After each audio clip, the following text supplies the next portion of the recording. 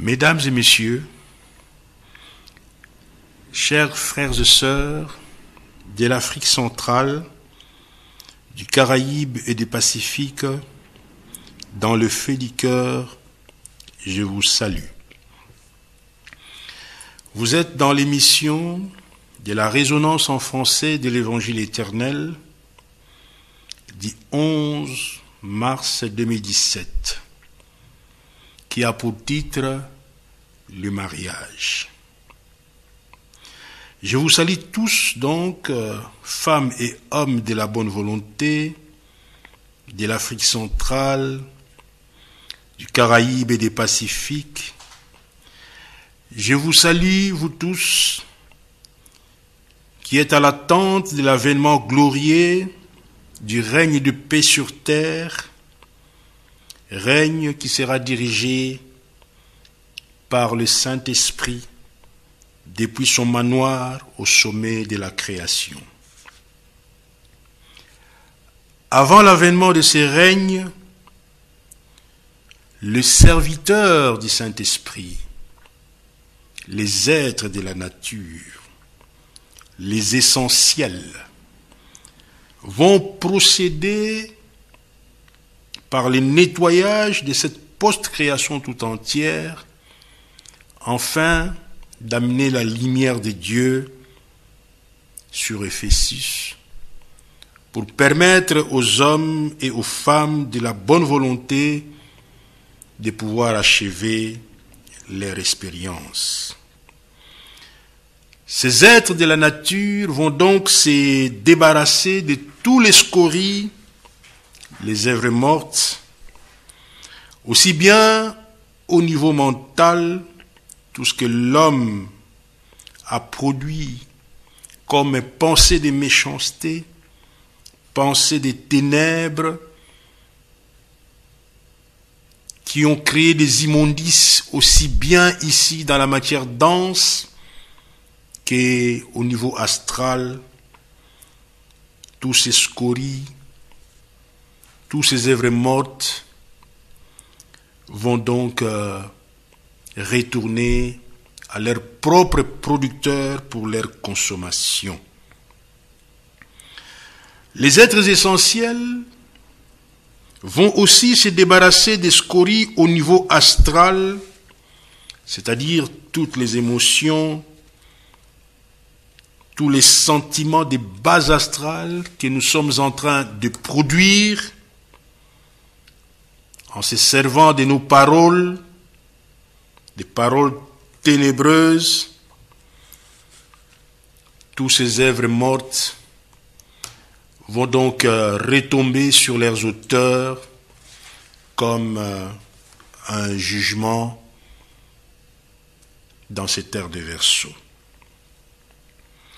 Mesdames et messieurs, chers frères et sœurs de l'Afrique centrale, les êtres essentiels vont également répertorier au niveau physique, au niveau de nos actes, toutes les créations négatives, et c'est là dans tous les domaines que les humains ont créé, aussi bien au niveau du politique, dans la gouvernance des États, dans la gouvernance des familles. Nous avons pollué la nature. Même au niveau scientifique, et surtout dans les sciences appliquées, dans les domaines de la physique, dans les manipulations, dans les domaines de la chimie, du génétique, de la biologie, même au niveau de l'écosystème, nous avons mis en évidence des scories par notre ignorance, par notre autosuffisance. Nous avons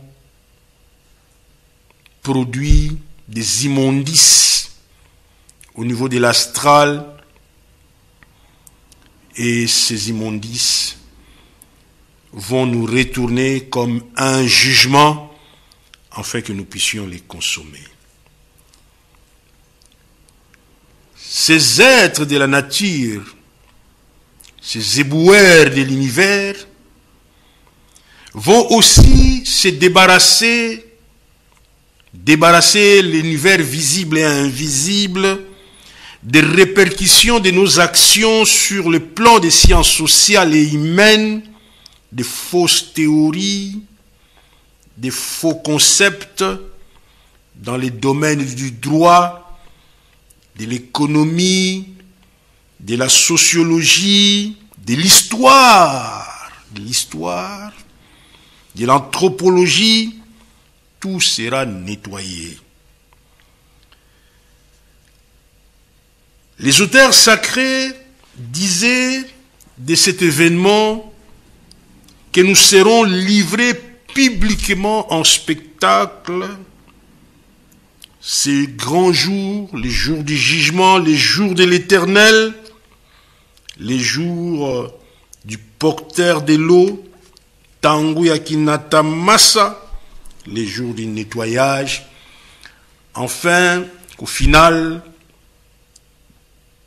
le Saint-Esprit, le Paraclet, va bâtir une nouvelle civilisation des Lumières pendant une période prophétique de 1000 ans pour que les hommes et les femmes de bonne volonté puissent parachever leur expérience dans cette post-création.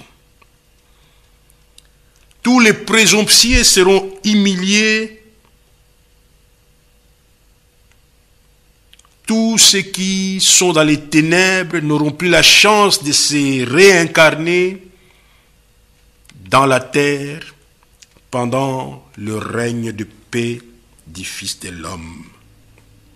Car tous ces prétentieux, ces hommes égocentriques seront exposés à leurs propres œuvres. Tous ces idéologues des ténèbres, ces humains égocentriques, ces tricheurs, ces menteurs vont être jugés dans une grande tribulation. Ils seront donc livrés en spectacle pour manifester au grand jour qu'ils étaient des imposteurs. Ces manipulateurs, bientôt ils seront ridiculisés, ces nations cupides seront abaissées, les êtres essentiels vont démontrer par le jugement des nations et des hommes et des femmes de mauvaise volonté qu'ils étaient en réalité non des êtres forts, mais des êtres d'une petitesse, des microbes dans la société, des imposteurs. Mesdames et messieurs, chers frères, sœurs de l'Afrique centrale, si on en arrive là, c'est pour vous dire que le fondement de la civilisation actuelle sera écroulé. Un fondement qui est bâti sur l'accumulation éhontée des richesses bassement matérielles. Maître Yoshua disait que le Paraclet viendra, le Fils de l'homme viendra. Il viendra pour nous rappeler la bonne spiritualité. Il va enseigner à tous les peuples du monde, aux blancs, aux noirs, aux jaunes, aux rouges, ainsi qu'à toutes sortes de métissages, il va les enseigner la volonté de Dieu. Maître Yoshua disait de ce grand enseignant qui ne parlera pas de lui-même, mais il convaincra le monde du péché, de la justice et du jugement. Son enseignement consistera à préparer le cœur des femmes et des hommes de la bonne volonté à prendre conscience des méfaits de l'égarement actuel et à chercher à sortir de ces grands cocons du matérialisme que ce système nous a enfermés. Ce système a plongé toutes les nations dans une humanité bestiale. Le Paraclet viendra à l'aube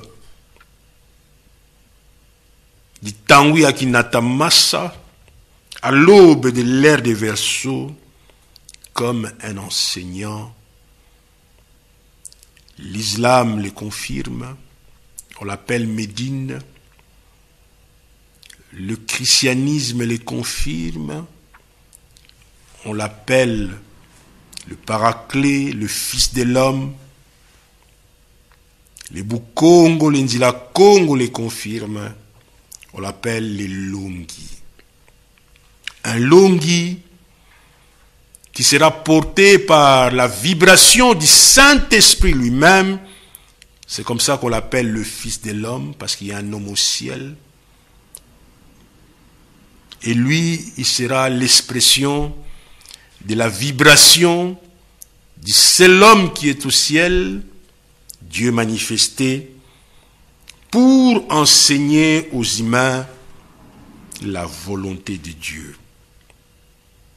Dieu a une volonté et la post-création nous a été donnée pour que nous venions exprimer cette volonté, vivre dans cette volonté, mais voici que nous avons fait de cette post-création une poubelle, une Babylone la grande.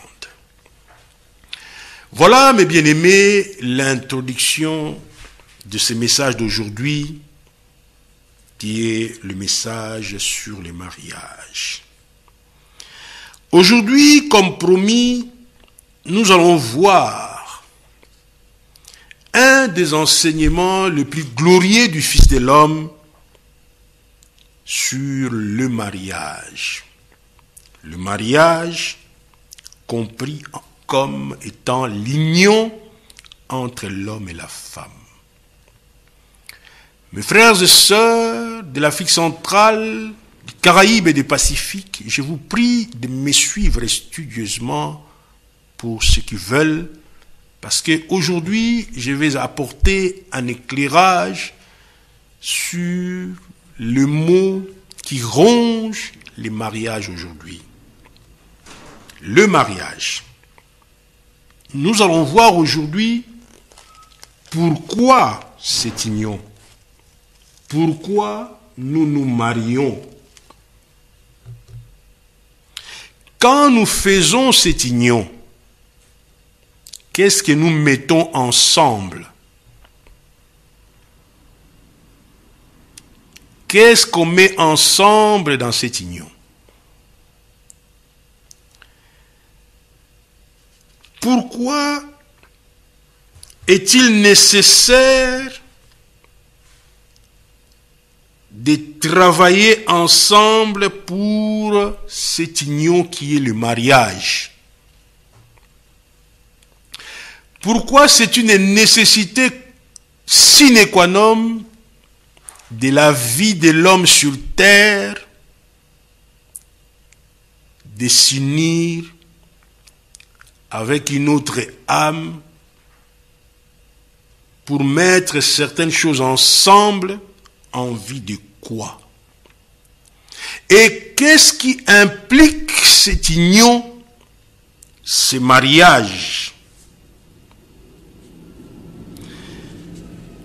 Quel est le cadre approprié pour que ces mises en commun des talents, des dons spirituels puissent se faire de manière énoblissante?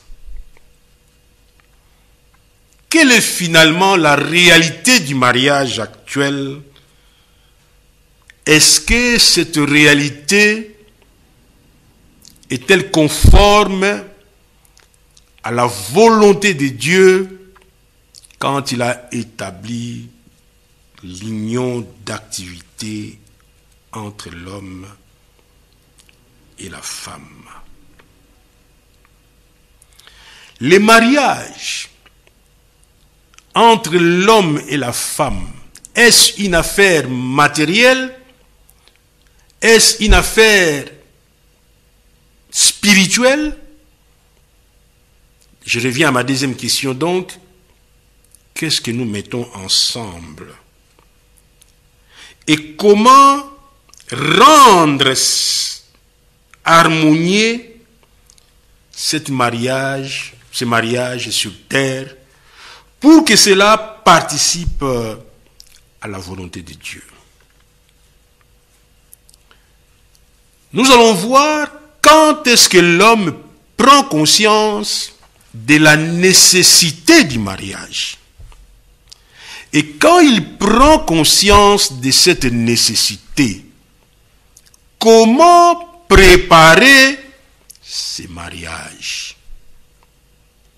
On prépare quoi? Et comment aborder la problématique du choix du partenaire dans les mariages? Parce que cette problématique du choix des partenaires, nous avons observé que les gens sont tombés dans des choix où ils étaient piégés. Pièges parce qu'ils ont abordé les problèmes du mariage parce qu'ils avaient des besoins de satisfaire des instincts sexuels. Pièges parce qu'ils sont tombés en abordant cette problématique parce que le regard des autres, l'âge a avancé, mes amis se sont mariés, moi je suis pas encore marié, alors on a précipité un choix du mariage inconscient. Piège de la pauvreté, on vit dans la pauvreté et on voit une femme d'une famille riche ou un homme d'une famille assez aisée ou que lui-même est aisé, alors on est piégé dans le choix du mariage. Piège de vouloir se servir du mariage pour régler un problème administratif, comme chercher un séjour en Europe, ou comme chercher à avoir un enfant tout simplement, mais on est loin des objectifs du mariage tel que le Très-Haut l'a conçu. On est dans un conflit de famille, alors on veut se débarrasser de la famille parce que le terrain devient invivable et on tombe sur le nouveau venu, on se marie et on est piégé. L'immaturité spirituelle, l'impréparation, nous ne savons pas très bien pourquoi on se marie, on voit les autres faire et nous faisons la même chose et on tombe dans le piège du mariage. Voilà, mesdames et messieurs, toutes ces questions seront donc abordées au courant de ces émissions que je vais organiser en 3 parties. La première partie aura pour thème qu'est-ce que c'est que le mariage et quels sont les objectifs principaux du mariage. Avant d'aller plus loin, nous allons d'abord aborder c'est quoi les mariages selon les enseignements de la pure spiritualité. Et le deuxième thème aura pour but la préparation du mariage et le choix du partenaire du mariage. Et enfin, nous verrons qu'est-ce que cela implique dans la vie du couple et le rôle joué par l'un et l'autre dans cette grande entreprise qui est le mariage. C'est alors que nous allons conclure notre émission. Mesdames et messieurs, chères sœurs et frères de la bonne volonté qui me suivez en Afrique centrale, aux Caraïbes et au Pacifique, nous sommes donc le 11 mars plutôt 2017, dans une grande émission sur le mariage, où je vais aborder la problématique du mariage en me basant sur la résonance de l'évangile éternel. Aujourd'hui, nous allons parler du quoi du mariage et du but ou de ses objectifs principaux. Mesdames et messieurs, nous sommes des étincelles de la volonté de Dieu. Les étincelles de la volonté de Dieu, nous sommes donc des esprits, des talents spirituels cristallisés, conscients, dans un état endormi. Tozali, expression, il y a volonté, il y a tata nzambe. Oyo, et yekati na mokili, nous sommes venus sur terre pour éclore et cultiver cette étincelle, afin que cette étincelle prenne forme. Et quand on les cultive, c'est alors que nous acquérons la personnalité spirituelle. Nous devons donc venir ici pour cultiver ces vertus, ces étincelles de la volonté de Dieu. La volonté de Dieu est amour, la volonté de Dieu est justice, la volonté de Dieu est pureté, et toutes ces vertus de l'amour, de la justice et de la pureté peuvent se lire au travers de lois qui gouvernent, qui dirigent l'univers visible et l'univers invisible. Et nous sommes cette étincelle de la volonté de Dieu. Nous sommes donc des lumières. Quand Dieu a dit que la lumière soit, cette lumière, c'est toi et moi endormis, mais nous devons venir dans cette post-création pour manifester la lumière, manifester l'amour, la justice, la pureté de Dieu, afin que nous acquérons la conscience d'être enfants et fils de Dieu. Cela demande donc que nous puissions les manifester dans des activités.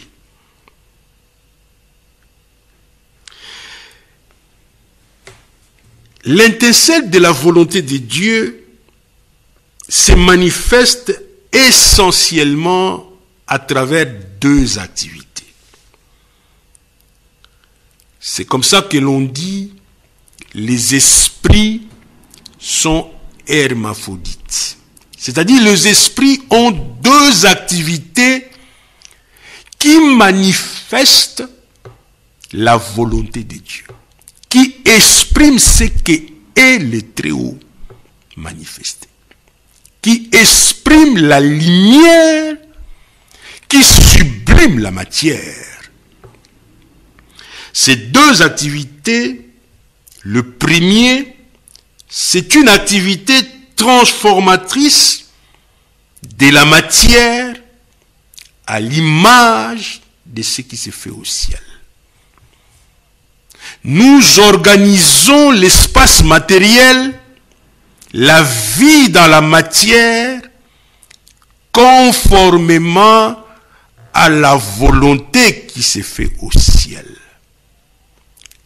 Cette première activité, c'est une activité positive qu'on appelle l'activité masculine. Loboko ya mobali ya tata nzambe. Certains esprits, la première activité, je ne le dis pas en termes de croissance les plus importants, mais je suis en train seulement de les énumérer, c'est l'activité masculine. Et c'est quoi l'activité masculine? C'est l'activité qui consiste à transformer l'univers matériel, à transformer la société, à vivre dans cette post-création textuellement, conformément à la volonté qui se manifeste dans les univers supérieurs.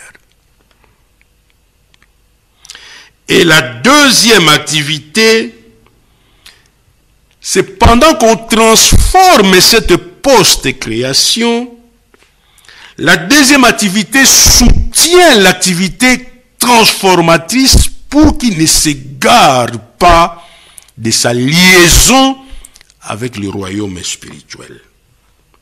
Loboko ya mwasi. L'aide de la première activité pour que pendant cette joyeux labeur,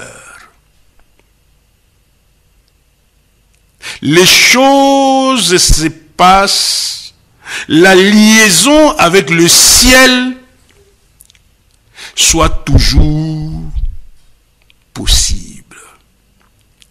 Que la première activité transformatrice vive toujours dans un foyer où il y a la flamme de l'amour, la flamme de la justice et la flamme de la pureté. Qu'est-ce que cela signifie? Cela signifie que l'activité masculine et l'activité féminine, les deux ensemble, c'est ça qui va générer la beauté spirituelle dans la matière. Nous sommes en mission pour cultiver la beauté dans cette matière que les Simbi ont créée. Dans cette matière que les êtres de la nature ont formé partant des plans qu'ils ont reçus du Très-Haut.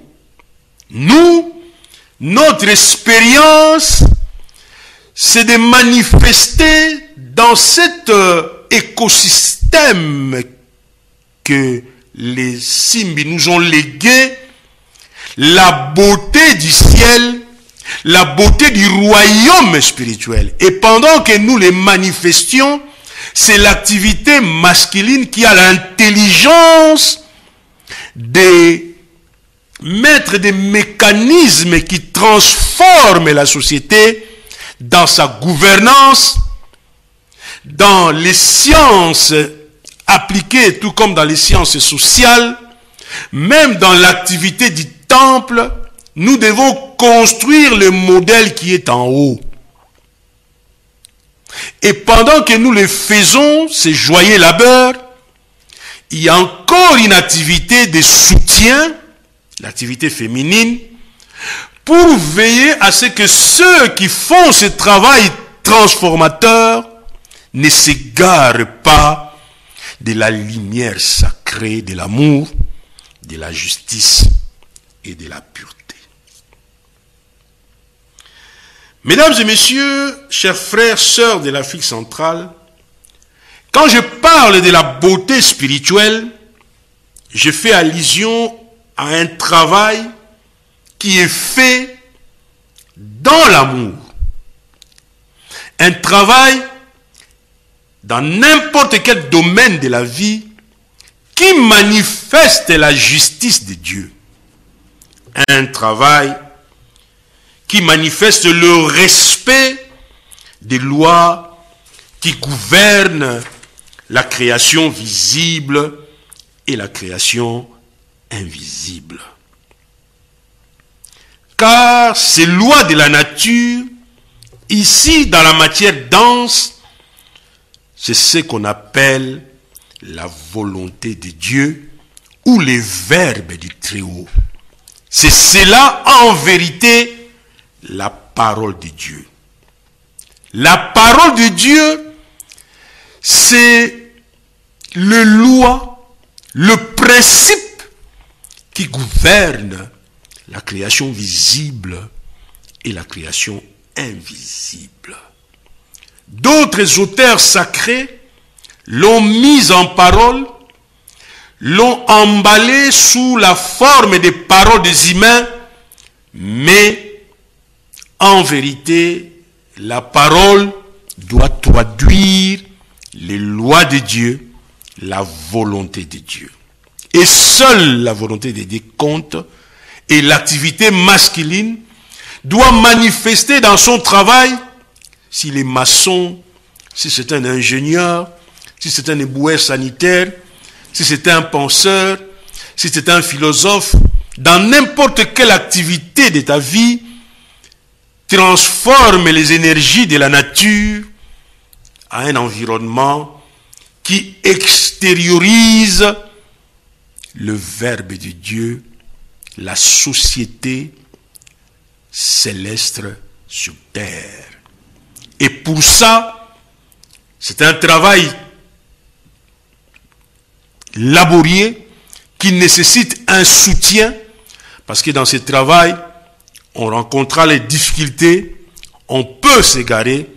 Voilà pourquoi il y a encore une deuxième activité négative, une activité féminine, pour aider l'humanité à rester branchée, à rester connectée à la lumière.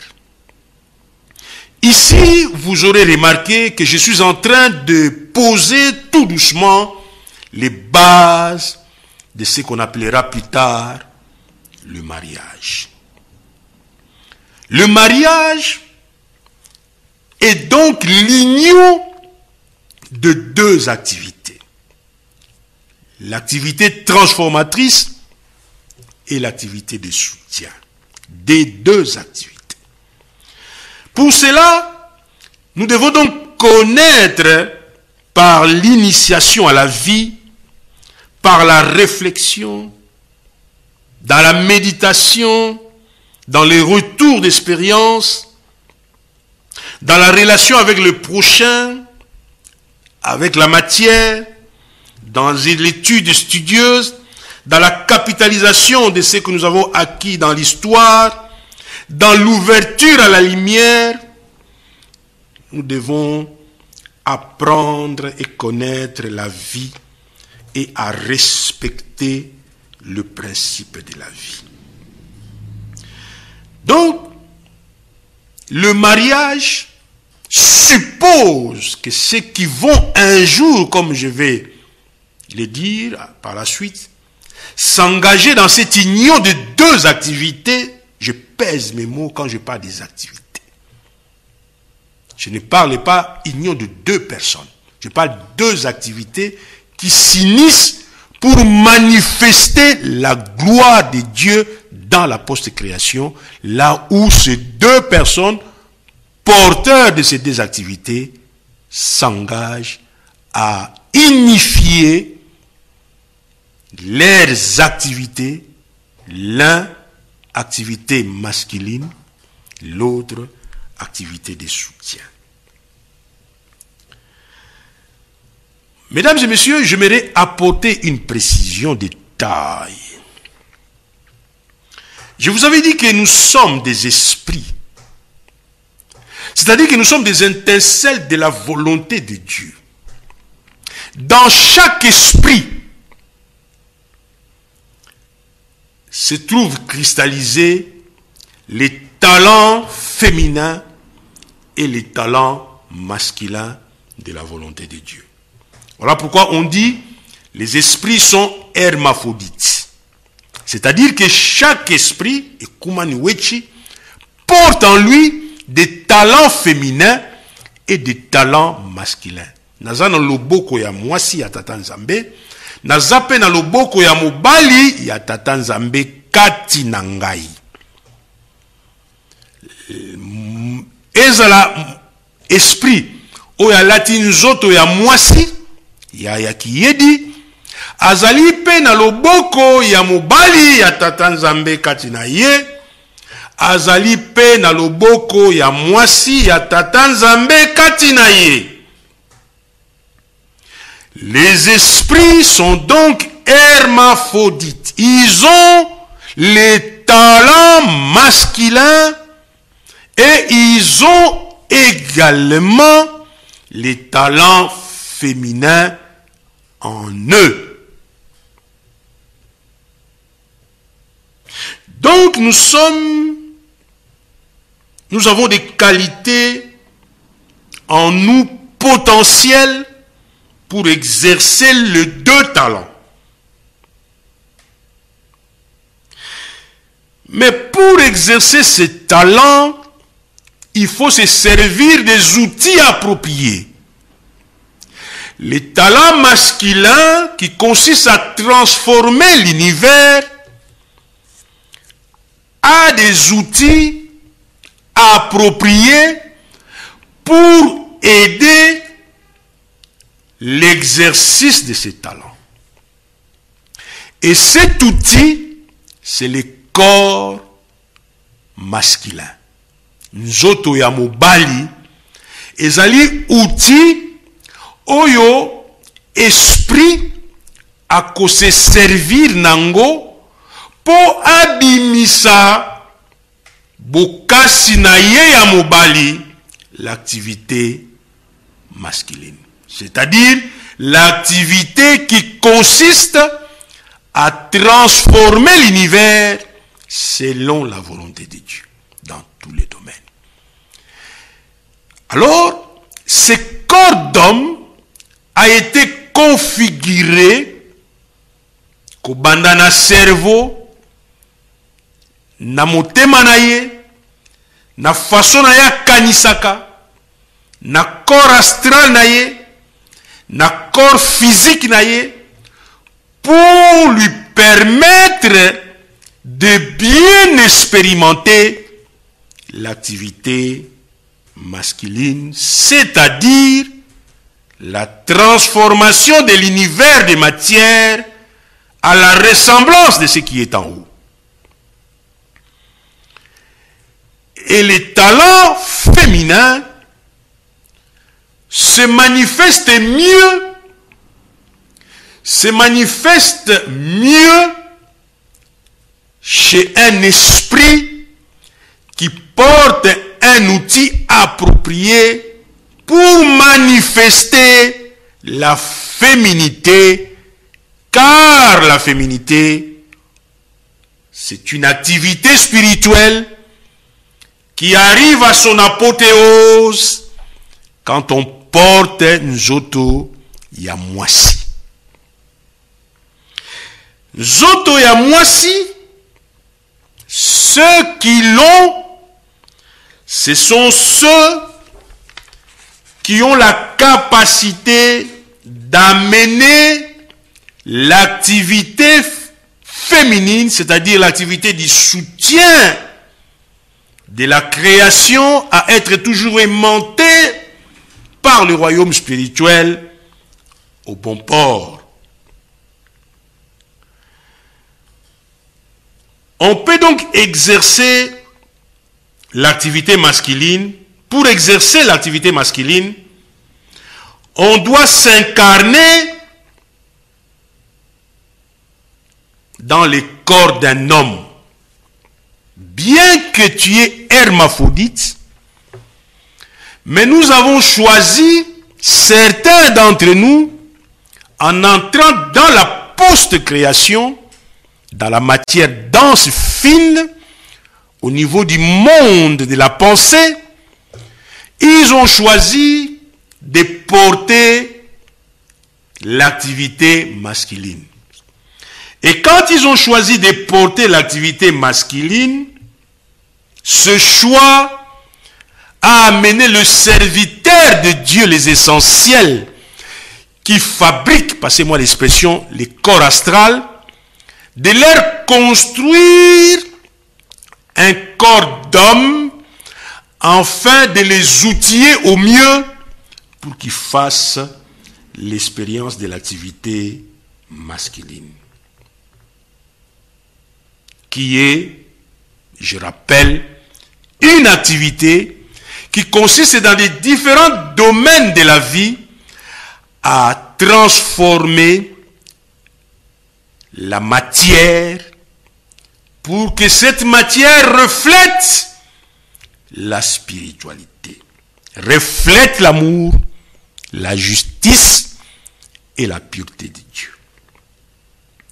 Ce choix est donc fait au niveau mental. La révélation ici est que ce n'est pas Dieu qui vous a fait ce choix. Dieu n'impose pas. C'est vous-même qui avez choisi lorsque vous arriviez dans la post-création d'expérimenter la masculinité de l'esprit hermaphrodite. Et c'est ainsi qu'on vous a préparé un corps astral et vous êtes venu naître comme un homme quand votre maman s'est unie avec votre papa, quand la matière, le 23 chromosomes de votre père s'est uni aux 23 chromosomes de votre maman, et que de ces dessins, le corps d'homme est fait, alors c'était l'occasion, parce que vous étiez dans un corps astral d'homme, vous deviez par affinité rejoindre ce corps matière homme pour que votre esprit hermaphrodite entre dans ce corps pour expérimenter l'activité masculine, cette activité qui transforme la matière aussi bien dans les domaines politiques, dans les domaines du temple, comme dans les domaines scientifiques, à un joyeux labeur à l'honneur de l'Éternel, c'est-à-dire des activités transformatrices conformes à l'amour, à la justice et à la pureté de Dieu. Mes chers frères et sœurs de l'Afrique centrale et des Caraïbes et du Pacifique, c'est un choix. C'est un choix que vous avez fait. Et la noblesse d'un homme, c'est de respecter son choix.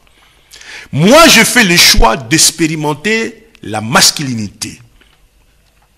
Je ne peux pas venir ici aux circonstances de la vie suite à la déchéance de l'humanité de commencer à expérimenter l'activité que je n'ai pas dit à Dieu que je viendrai faire le choix d'amener à l'énoblissement l'activité masculine. Et il y a des esprits hermaphrodites qui ont fait le choix de faire l'activité féminine, c'est-à-dire d'être le soutien dans la création de tous les labeurs qui s'élaborent dans la création, afin que tout ce travail qui se font dans cette création se fasse en étant toujours en liaison avec le royaume spirituel, avec le royaume de la lumière. Et cette activité nécessite une préparation aux uns et aux autres qui ont choisi les différentes activités pour qu'ils soient outillés aussi bien au niveau de la matière dense, au niveau de leur corps qu'ils portent. Cet corps doit se préparer pour exercer l'activité qu'on a choisie.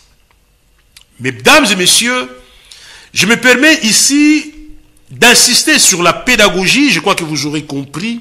Je voudrais vraiment que les hommes et les femmes de la bonne volonté comprennent la dimension spirituelle du mariage et vous allez voir que nous sommes à côté de la plaque. Attention, la possibilité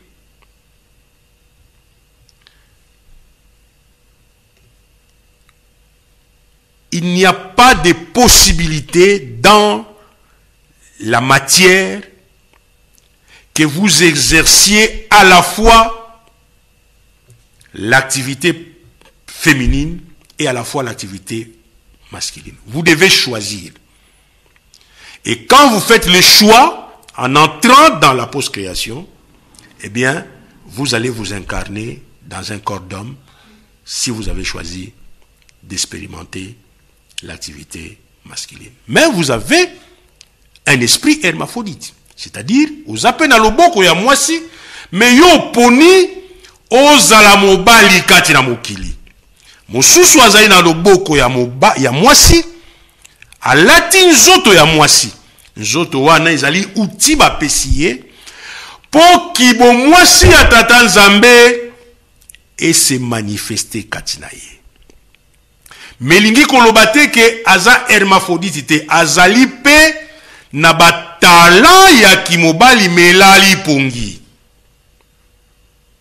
Alors, c'est quoi les mariages?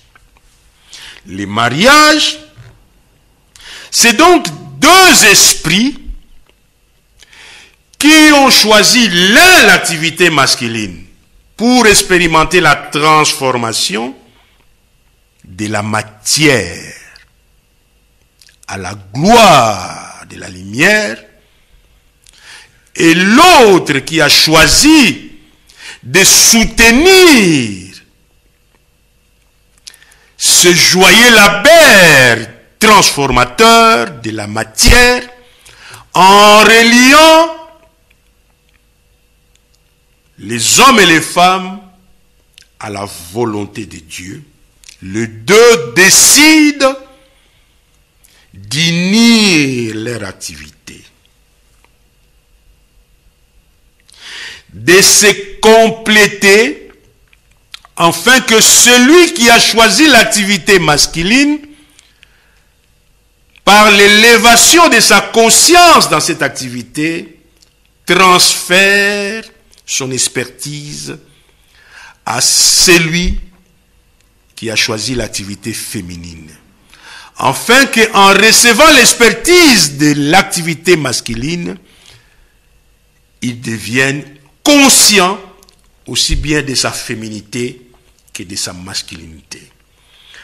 Et la personne qui a choisi l'activité féminine, par l'élévation de la conscience qu'elle va acquérir de l'activité féminine, transfère dans les liens du mariage son expertise à son partenaire de l'activité masculine pour que ce dernier aussi puisse recevoir cette expertise et atteindre l'autoconscience de son esprit hermaphrodite.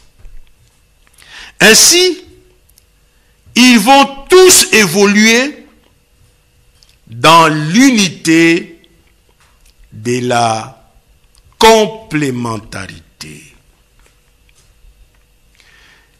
L'un complote l'autre, mais chacun joua son rôle très bien parce que c'est un choix que vous avez choisi devant Dieu pour venir faire cette activité. C'est comme ça qu'on vous a fait porter le corps de cette activité.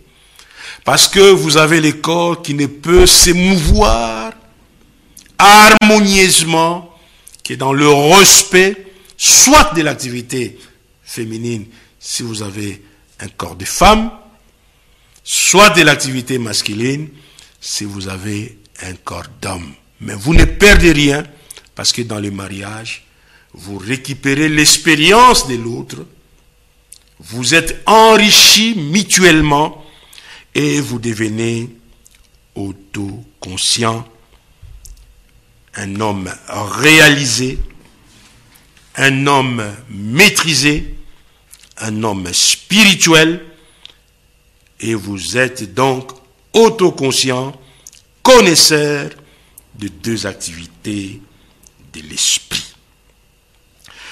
C'est ainsi que l'harmonie doit régner entre les deux.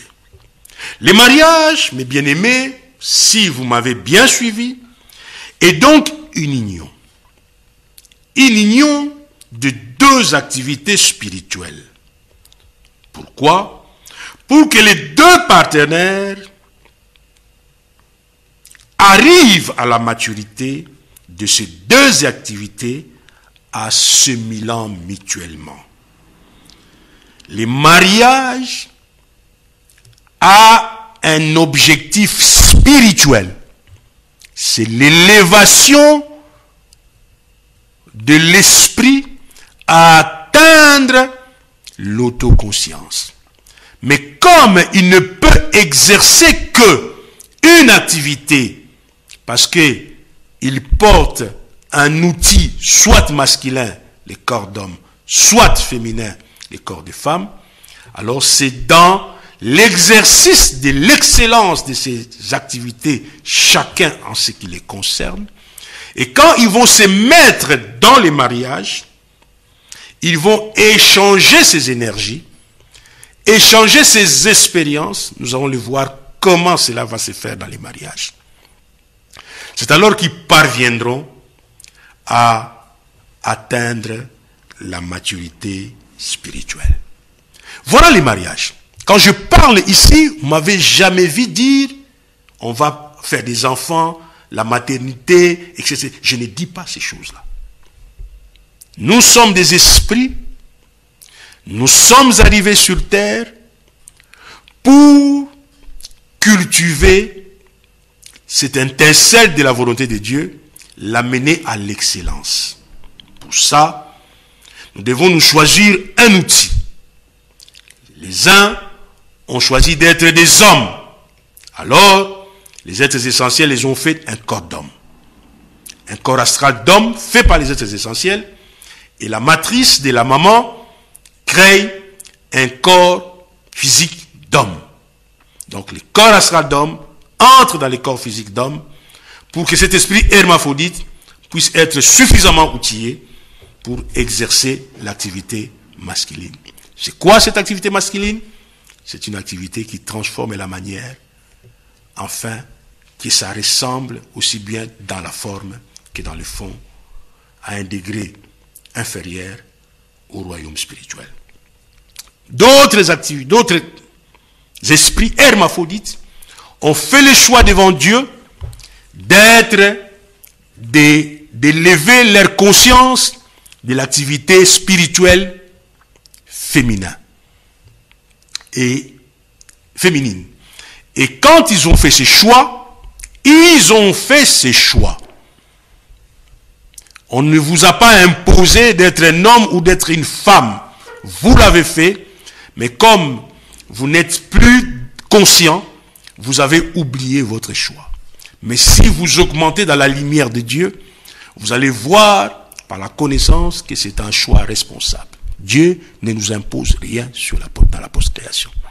Et ayant fait ce choix d'être une femme, les êtres essentiels vous ont créé un corps astral féminin. Et ce corps astral féminin va, par affinité, chercher un acte de post-création où, à l'intérieur de la grossesse, il y a un corps physique féminin qui se crée. Elle va entrer dans ce corps pour mieux exercer l'activité féminine. Mais comme ces deux esprits sont hermaphrodites, nécessité du mariage. Ceux qui ne se marient pas, ce sont les esprits qui viennent du royaume spirituel directement autoconscients, comme les maîtres Yoshua, comme les grands esprits qui n'ont pas besoin du mariage pour atteindre l'autoconscience parce qu'ils le sont avant qu'ils arrivent sur terre. Mais les esprits d'évolution, nous sommes en évolution et les uns choisissent une activité positive, l'autre une activité négative, les lignes et les yang, et par les mariages, nous allons voir comment cela va s'organiser pour atteindre l'autoconscience. Les mariages, c'est donc une activité spirituelle le mariage a d'abord des objectifs spirituels. Il est bâti sur la conscience qu'en offrant à l'autre la proximité de mon activité, je vais l'aider à grandir. Et ensemble, nous allons arriver à l'excellence. Nous allons atteindre notre but pour lequel nous sommes sur terre. C'est-à-dire élever notre esprit à la conscience de l'image et de la ressemblance de Dieu que nous sommes. Nous avons donc besoin de la proximité de l'autre pour que, dans une alliance consciente, que j'ai besoin de Yaya Kiyedi, Yaya Kiyedi a besoin de moi, pour que quand moi je vais faire l'activité masculine, je vais lui transmettre mon énergie masculine, et elle également, il fait son activité féminine, il me transmet l'activité, son énergie féminine, et ensemble, par un échange respectueux des expériences, nous donnons à nos partenaires la possibilité d'amener à l'excellence son esprit vers le ciel. Pour l'homme, il sait que l'activité féminine a besoin d'un foyer. Je dois préparer un cadre approprié à ma femme, à cette activité féminine, pour que cette activité féminine puisse mieux s'exercer. Je dois protéger cette activité féminine parce que cette activité féminine a pour rôle d'être un agent de liaison avec le monde des lumières.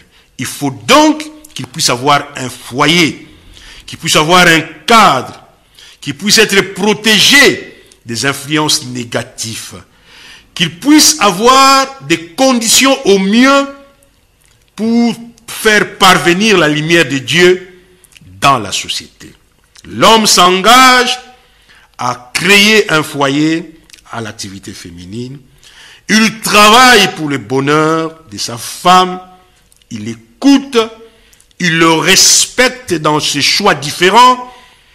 Il met à sa disposition un cadre correspondant à son goût de la féminité. Il la protège face aux intempéries de la vie. Bref, il l'aime comme Christ nous a aimés. Et de surcroît, il respecte son libre arbitre, c'est-à-dire il respecte son évolution à son rythme. Donc, et il lui partage son retour d'expérience masculin pour l'ennoblir, pour l'aider à l'élévation spirituelle. Voilà l'engagement de l'activité masculine. Tout en faisant son travail, il assure à son âme sœur un cadre approprié, un foyer. Il le respecte. Il sait que cette âme sœur a pour but d'amener le ciel sur terre. Il respecte ses choix différents parce que vous n'avez pas les mêmes activités. Il lui assure sa protection parce que cette activité féminine va chercher à tout moment à garder la flamme sacrée de l'amour et de la justice ainsi que de la pureté sur terre. Elle doit donc être protégée de tous les intempéries, mais cette activité féminine également, qui doit évoluer vers l'autoconscience, a besoin de ton retour d'expérience, de ton activité masculine, pour que ta femme parvienne à son but existentiel. La femme de même, qui sait que l'activité transformatrice a besoin de l'énoblissement, a besoin de la lumière pour continuer à faire cette transformation de la société, aussi bien sur le plan politique, sur tous les plans en rapport avec la volonté de Dieu. Et quand on lui donne un cadre, elle organise donc ce cadre pour que l'autre trouve toujours la joie, la paix, l'amour, l'ensemble des ingrédients du fruit de l'esprit.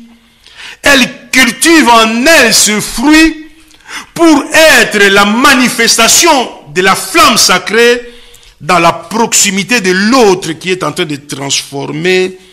Elle vit dans la beauté spirituelle. Elle apporte dans son style de vie la noblesse, la délicatesse, la beauté, la stérilité dans ses pensées, dans ses émotions, dans ses ressentis. Elle est la gardienne de la flamme de la lumière. Elle comprend la fluctuation de l'activité masculine quand il est confronté à la transformation de la nature. Elle l'apaise par une énergie de la douceur. Elle est toujours en contact avec la lumière. Pour une meilleure respiration, la femme devient la force de l'homme. Elle devient le support spirituel sur lequel l'homme peut s'appuyer. Elle devient son assurance. La femme, elle est donc la force et l'aide de l'homme. Et cette femme aide aussi dans cette activité transformatrice. Elle choisit des métiers pour qu'elle participe en tant que soutien à la transformation, mais dans des métiers qui ne l'écartent pas trop de son irradiation qui consiste à maintenir la flamme sacrée de l'amour. Elle choisit donc des métiers qui vont pas beaucoup l'éloigner de son choix prioritaire, primordial, et qui ne contraste pas avec ce vertu de la féminité. Ces métiers, elle tient compte de la douceur, de la délicatesse, de la noblesse, de la pudeur, etc., etc., comme nous l'avons expliqué dans la résonance de l'évangile éternel. La femme choisit dans le foyer un cadre, un rayonnement de lumière pour marquer la présence spirituelle sur terre, afin que les humains gouvernent au mieux, pour ne pas dire transforment au mieux, la création. La femme est la reine de la lumière dans la création, tandis que l'homme est le roi de l'activité transformatrice de la création. Et là, le regard, la femme, tournée vers le royaume spirituel, elle veille sur son cœur pour vivre comme un esprit, en esprit et en vérité. Elle a conscience de sa citoyenneté céleste qu'elle rappelle tout le temps à son mari par le vertu qu'elle dégage. Elle le rappelle à son mari que nous sommes des pèlerins sur terre. Notre appartenance est à la lumière. Ils sont donc des étincelles de la volonté de Dieu sur terre. Par le mariage, ils arrivent à faire descendre le ciel sur terre. Voilà l'union de ces deux activités.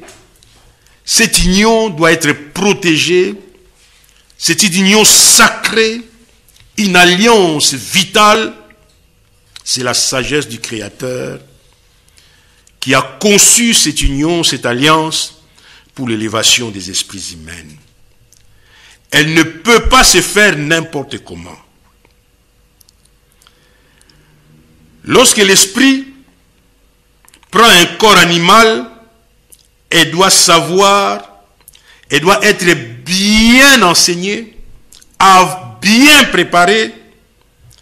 L'esprit doit être bien conduit dans la post-création pour bien comprendre c'est quoi mon activité, comment je vais amener mon corps physique à être suffisamment outillé pour réussir mon activité masculine ou pour réussir mon activité féminine. Et le grand problème, comment je dois faire le choix du mariage. Ce choix s'est fait où? Parce qu'en vérité, comme on va le voir prochainement, ici nous manifestons les choix que nous avons faits en haut. Que l'homme ne sépare pas ce que Dieu a uni. C'est une union spirituelle qui s'est faite au sommet de la post-création, mais qui se manifeste ici. Et comment arriver à atteindre le choix que tu as fait quand tu étais encore germe d'esprit et quand tu es entré dans la post-création, afin que vous deux, comment vous allez vivre votre mariage, qu'est-ce qu'on fait dans les mariages, quel est le rôle de chacun dans les mariages pour que ces mariages arrivent à la maturité et que ça réponde aux objectifs tracés par les Très-Hauts. Mesdames et messieurs, notre deuxième conférence aura pour but la préparation du mariage et le choix du conjoint. Aujourd'hui, je vous ai introduit sur le mariage en vous expliquant à long et à large les deux activités et la nécessité d'unir ces deux activités. Vous aurez remarqué que je n'ai pas parlé de la maternité. C'est-à-dire que la femme, le but existentiel d'une femme, ce n'est pas d'être une pondeuse des enfants. Oui, c'est un mammifère dans son corps physique, comme tous les mammifères du monde, mais elle est spirituelle. Son activité prioritaire, c'est la relation avec les Très-Hauts. Mais comme elle a porté un corps de mammifère, elle peut amener d'autres mammifères à l'existence. Mais nous allons voir tout ça par la suite parce que on a cru que l'aboutissement de la féminité et l'accomplissement de la maternité, vous avez vu tout faux. Une femme peut être une femme d'excellence sans pour autant expérimenter la maternité. Mais le mariage est nécessaire pour arriver à l'émulation des esprits afin que les esprits atteignent leur dimension dans les deux activités. Voilà, mesdames et messieurs, aujourd'hui, je m'arrête là. Réalisez cela. C'est une très belle émission que vous venez d'écouter, qui est faite par Ekumaniwichi. Nous vous retrouvons incessamment sous peu dans la deuxième partie, parce qu'il y en aura 3, la préparation du mariage et le choix du conjoint. Et dans la troisième partie, nous verrons comment vivre les mariages. C'est là qu'on verra le rôle, comment ça s'est fait, comment l'union d'activité et pourquoi faire. On verra les problèmes d'argent, où est-ce que ça entre, où est-ce que ça n'entre pas. Sur ce, je vous remercie d'avoir suivi cette émission. J'ai fait 1h08. Et la fois prochaine, je vais aborder comment préparer les mariages. Pour ceux qui sont déjà dans les mariages, ils verront s'ils l'ont bien préparé. Et comment faire le choix du conjoint.